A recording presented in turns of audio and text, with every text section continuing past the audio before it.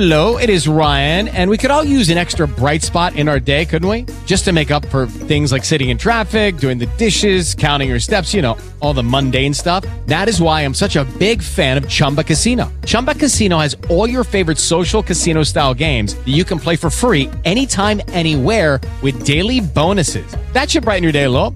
Actually, a lot. So sign up now at ChumbaCasino.com. That's ChumbaCasino.com. No purchase necessary. VGW Group. Void where prohibited by law. See terms and conditions. 18+. Lucky Land Casino, asking people, what's the weirdest place you've gotten lucky? Lucky? In line at the deli, I guess? Aha, in my dentist's office. More than once, actually. Do I have to say? Yes, you do. In the car before my kids' PTA meeting. Really? Yes. Excuse me, what's the weirdest place you've gotten lucky? I never win and tell. Well, there you have it. You can get lucky anywhere, playing at LuckyLandSlots.com. Play for free right now. Are you feeling lucky? No purchase necessary. Void where prohibited by law. 18+. Terms and conditions apply. See website for details.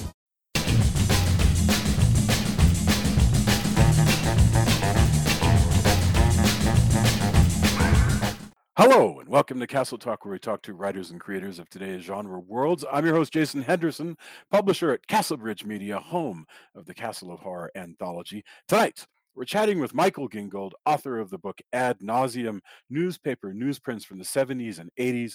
It's a year-by-year dive into Gingold's own archive of over 700 ads. So as you flip through, it'll say like 1981, 1977, and 1975, and it'll show you Jaws, but not the poster, not necessarily the poster, but the ad that you would see in a newspaper. It's such a curious collection, and it is unputdownable. Michael, welcome. Thank you. Nice to be here. Thank you.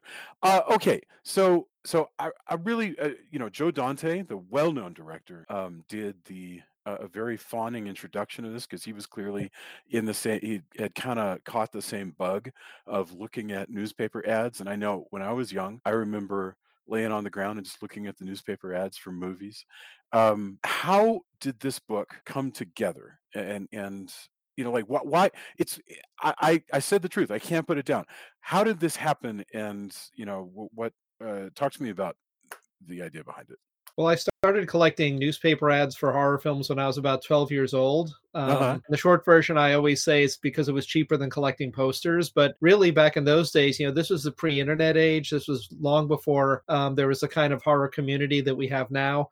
And there wasn't a lot to collect from the films as such. Their VHS, wasn't really a thing even. So this was a way to kind of collect mementos of all the horror films that were coming out. And being an obsessive kid, I just went for everything. I scoured the newspapers every Friday and also Wednesday. Sometimes movies would come out on Wednesday, and just flip out ads for every horror film I could find. And I got to know which papers had the bigger ads. Like the New York Times would have bigger ads for studio pictures, but Daily News or the Post would have bigger ads, sometimes the only ads for the independent horror films. And I started doing it in 79, and I never really stopped until newspaper advertising in general just became kind of obsolete in the mid-2010s, I guess.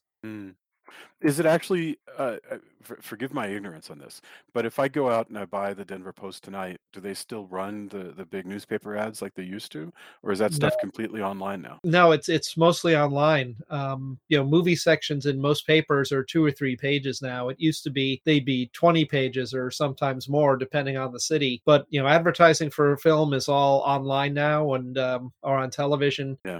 The newspaper advertising for movies barely exists anymore. I don't think I've looked at a newspaper for a movie ad in years. So that's funny. I actually do need to run out and take a look and see like what might actually be there if I wanted to know what's playing at the AMC down the street from me. Just about a month ago, a buddy and I were disagreeing over whether we saw the movie was called Night Game. It was a horror movie from from the mid 90s, early 90s. And oh wait, I'm sorry, scratch that, 89. Anyway, we were arguing about what movie theater we went to see it at, and I actually managed to dig up what theater by process of elimination, by going into the old Dallas Morning News listings, and finally working out, well, if it was a Friday night in 1989, it had to be here, and that other theater didn't exist. it was so fun to like do that sort of detective work into the past. I was wondering if you sometimes felt that way when you would come across an ad and maybe learn something that hadn't occurred to you before. Well, I mean, one of the things people have told me, especially when I'm at East Coast or New York area conventions and they're looking at the book, is they Mhm. look at the ads and they see those listings on the bottom because we try to keep the listings attached to the ads as much as Yes. possible when we reproduce them. And Yeah. they say, oh man, I grew up in this town in New Jersey and that's the theater that I went to and it's in this ad. And they would go through and they would find like all the theaters from their childhoods because most of the theaters that were around in the 80s don't exist anymore. Right. And, and when I went back into the 70s, it was even more so because a lot of drive-ins started to close in the beginning of the 80s, but they're all around in the 70s and there were all Yeah. these drive-ins listed there. And now people look at that and they're like, I went to that drive-in when I was a kid. And that's as much of a nostalgia factor for people in this area as the ads themselves. Of course, people outside this part of the country won't have that, but it was important for us to kind of keep those movie listings in there because that's really a whole part of the experience was looking at that ad, figuring out where it's playing. Because again, you couldn't look it up online. You had to look in the paper to find out that kind of thing. Are all of these ads from one part of the country? I know some of them being yours personally, they would have to be, but some of them aren't. There's a few, like when I would go on vacation, I would look around at, all the newspapers in the area where I was staying. Mm. My family, we went up to Cape Cod a lot, so I have a few in there from Boston area papers. And every so often, there's a couple of fun random ones. Like we went on a trip through the Southwest in 1981, and I saw an ad for an advanced sneak preview screening of Death Valley, the Peter Uh-huh. Billingsley. Yes. So I clicked that out, and then it did not open theatrically for another 9 or 10 months, and then with a completely different campaign. Wow. But the idea was because I grew up and still am in New York, it was very heavily focused on the New York area ads to kind of give it some unity. And Sure. also, we wouldn't have room in a book for all the ads from all over the country because there would be variant ads for different films. Movies would open under different titles. If we included all the ads for the stuff in the 70s and 80s from every city in the country, it would be about 4 times thicker Oh, than absolutely. Yeah, no, I was just thinking in terms of if you're just looking for you have an ad for pieces and it just so happens the only one you have is from Maryland because that's just the only one you have, then I guess you'd be stuck with that one. There are so many films in here that I was shocked that I had not heard of, and I think to me that's the most amazing thing is because you'll have a film that of course you've heard of, like Pieces, and then across from it will be something like I'm looking at this. It's a movie called Dracula Blows His Cool from what is this 1983. Well, I've never heard of that, but I know that I'm going to go look it up on YouTube because it's probably terrible, but I definitely have to see it. And this film, I mean this book is just a wonderful way of just discovering stuff. But I do want to mention that on that same while we're on Pieces, the movie Pieces from 1983, you've collected reviews. So one thing that you've also done in editing this book is you've added in kind of some essays and a little bit of history here and there where it seems pertinent. Yeah, well, I would also collect reviews when I was growing up as well, mostly from the New York papers for a while. But then when I went to NYU, in their library, they had this thing called Newsbank, which was microfiche of clippings from newspapers all over the country. Sure. And it was all separated. They have like sports and they would have, local history, and then they would have movie reviews. And I spent countless hours down in the bowels of that library just I'll bet. copying out all these reviews of horror films from all over the country, not really knowing what I was going to do with them. And then years later, I decided to give it some extra context because a lot of the times, well, not a lot of the times, but sometimes the reviews of a particular film would not be what you might expect. I found positive reviews of films you wouldn't expect them to have. And then, for example, when we went back to do the 70s and we did Jaws, I thought it was fun to be like, this movie is an acknowledged masterpiece, but let's see if we can find 4 or 5 reviews from the time that did not care for it or had negative things to say, just for some fun contrast, and we were able to do that. You mentioned in your or maybe it's in Joe Dante's introduction, but that sometimes the poster, I'm going to ask you about titles in a second, but sometimes the poster is different from the ad, and why is that, and why are they sometimes better? Well, sometimes there would be different for example, New World Pictures would try out a certain campaign in one city, and if it didn't work, change the title and the poster and the ad for a different city. And it's funny, I'm just writing about this for the next issue of Fangoria.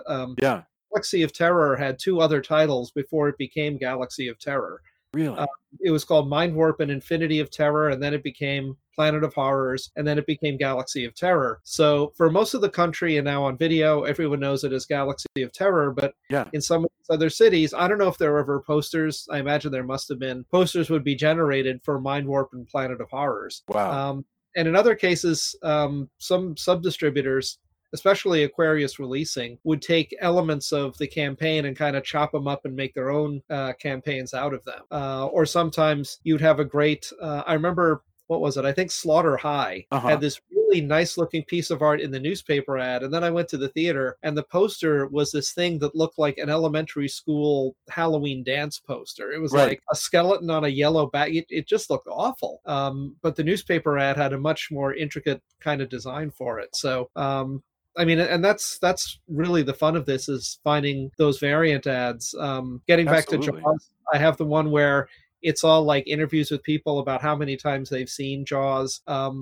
When Gremlins opened, it played through the entire summer, so they had ads themed for the Olympics and back to school and 4th of July. And again, that's the real fun thing, is to have a lot of ads in there that do not look like the posters we all know and love. No, that's one. I mean, I have a favorite film called Tower of Evil, which is from like, I want to say like 69 or something like that. But you have here that it got re-released in 81, and to just sort of piggyback off of Carpenter's The Fog, they just renamed it Beyond the Fog. And so it has an all new Did they actually change the title cards in the movie? Or you know, it's funny. I never saw it under that title. I imagine they probably did. One of the funnier things is there's a movie in there called Deathbed. Not Deathbed, the bed that eats. That's a different one. But yet another deathbed. This was a medical thriller that was originally called Terminal Choice. And so I went to see the film, and it was a fairly big budget movie. It had a couple of recognizable actors, and it had these very fancy opening titles with the words kind of zooming off the screen. It's like a so-and-so production of a so-and-so film. And then all of a sudden this red on black title card comes up, Deathbed. And then, by the way, and I'm convinced Tarantino has seen it, because the same thing happens in Death Proof. If you watch the opening of that, it has these fancier opening titles, and then Death Proof. I'm sure. I'm absolutely certain. I may be the only person who thought of this, but it reminded me of seeing Deathbed and sitting in that theater going, well, clearly this had a different title. Before this other company got it and stuck this, cheap little new title into the print. That's amazing. Well, I mean, it kind of makes movie distribution just seem like the Wild West, like a really fun. It was back then, yeah. It's like, I don't know. Like, for instance, I don't know if you covered this in this book at all, but in Rhode Island, there was some title that I can't remember but the title ended in blood, and they changed it in Rhode Island to Crimson, because there was just some state law that said that a film release couldn't have the title blood in it, so it had to be Crimson instead of blood. And I just thought that was hilarious, that you needed a special title and ad campaign and so forth just for Rhode Island. Every so often something would be, for example, I have the ad for Vampire Hookers of Horror, which is just Vampire Hookers. Hookers, yeah. Vampire Hookers when you went to see it, but in the ad they said Vampire Hookers of Horror. Oh my gosh. The tagline on the poster says warm blood isn't all they suck. But I guess standards and practices in the paper forbade that, so it's warm blood isn't all they're after. All they're after. Yeah. That's a good song, by the way. I mean, Vampire Hookers, that is not a good movie. Not for nothing. But John Carradine, bless his heart, is doing things like quoting Coleridge and stuff. I don't completely we spent a whole 90 minutes talking about that movie, which is unbelievable to me that we were able to get 90 minutes out of that for the podcast. But one thing that I remember reading about, I couldn't cover it here, is there's a movie called Witchfire with Shelley Winter that never opened in New York, unless it wound up in a grindhouse on 42nd Street. Yeah. But I think I don't think it's a witchcraft movie. I think it's a woman escapes from an asylum. But I remember I read the tagline when they opened it down south was, mental illness was never this much fun. Oh my God. They had so much trouble with mental health advocates down there. And there's That's this huge unbelievable. and so they had to they immediately had to go in and change the tag for that. So that kind of stuff was happening fairly frequently back then. This is just unbelievable to go through. What's amazing to me is a lot of the ads look extremely good. I assume what you've done is you've taken your tear sheets. Sometimes if something's not in good enough shape, you've gone and tried to source it somewhere else, right? Or how did you actually go about this? Well, I started collecting the ads in '79, and I would very carefully cut them out and put them in folders or manila envelopes arranged by year. Mm, So, a lot of people told me that they would put ads in scrapbooks, and I never did because I always felt, well, if I had to tape or glue it in, if I ever had to remove it, it would damage it to take the yeah, tape and glue off. So I just very carefully filed them all away, never thinking I was going to do anything with them like this at first.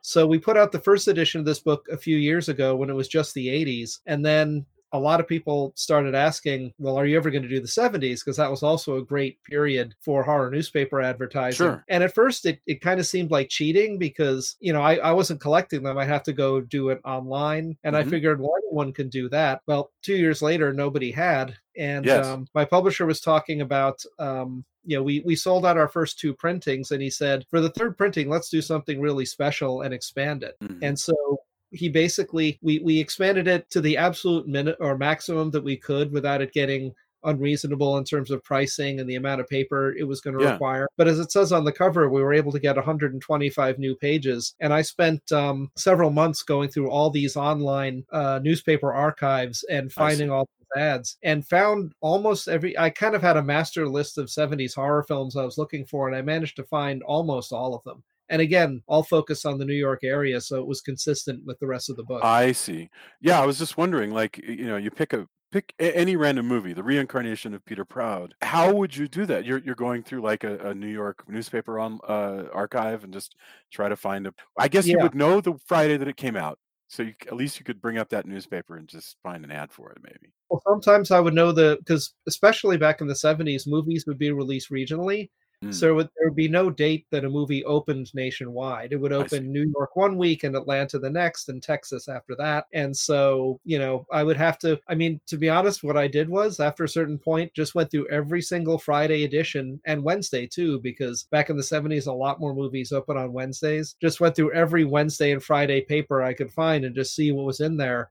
Right. And I discovered as much as I was actively looking for, like movies that I thought were very obscure and that I thought had never gotten much of a theatrical release. I would see these big ads in Yeah. the paper for them. The big one was The Incredible Torture Show, which is the original title of Bloodsucking Freaks. It was Yeah. released in '76 as Incredible Torture Show. It didn't become Bloodsucking Freaks till the early '80s when Troma got their hands on it.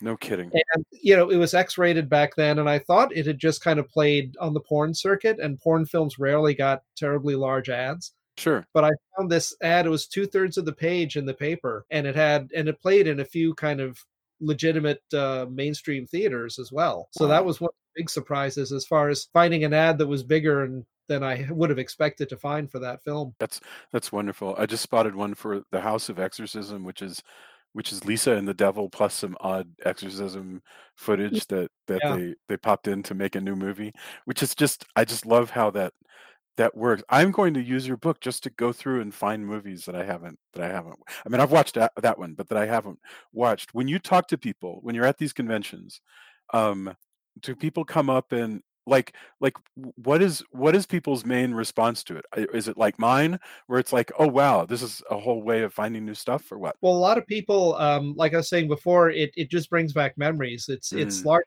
people who grew up in the area. yeah, And these conventions, it's largely in the East Coast, New York, New Jersey, etc. And a lot of them just say, "Oh yeah, I remember being a kid and going through the paper." I've got a lot of responses like that online as well, where people say, "When I was a kid, I'd look at the paper every Friday and see what was sure. playing." Either, if I was old enough, I would go to see it, or if I was too young, I would clip the ads out and save them. Really hits a nostalgia bone for a lot of people. I mean, So I'm telling you, you don't have to be from New York to feel it. I came from Texas, but it's the same ads, it's the same stuff. And so this is an amazing you've done an amazing job, because this is a thing that did not exist before, and now it does.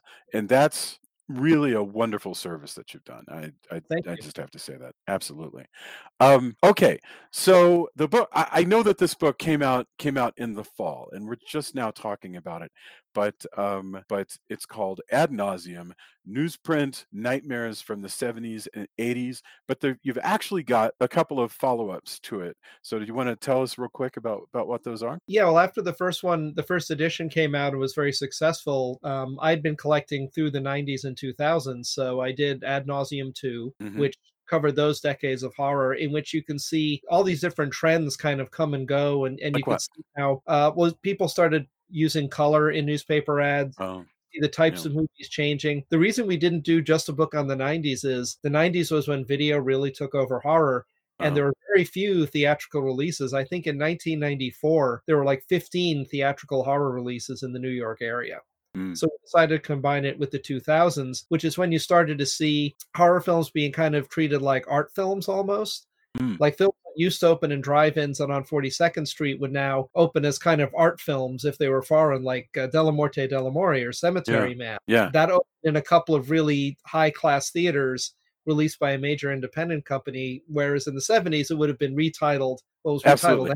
but it would have been probably retitled something much more garish than Cemetery Man and played Absolutely. on Second Street. And then I also collected science fiction movie ads. So we did a book called Ad Astra, before we knew about the movie of the same title. And that has all the Star Wars and Star Trek and all the great sci-fi films from the 80s and 90s are represented there. All the I definitely Spielberg have to stuff. read that. Yeah. That sounds like flipping through an old episode of an old issue of Starlog or something. I mean, Oh, that sounds absolutely. that sounds really great. Wow. Michael Gingold, I am so pleased that you would take the time to talk about this. Good luck with your Fangoria writing, and I can't wait to read whatever else you've got, because this has been such a delight to look at, and I hope that everybody that listens to this runs out and gets it, because this is something a horror fan needs. Thank you so Thank you much. so much. Have a wonderful evening. I'll talk to you soon. You too.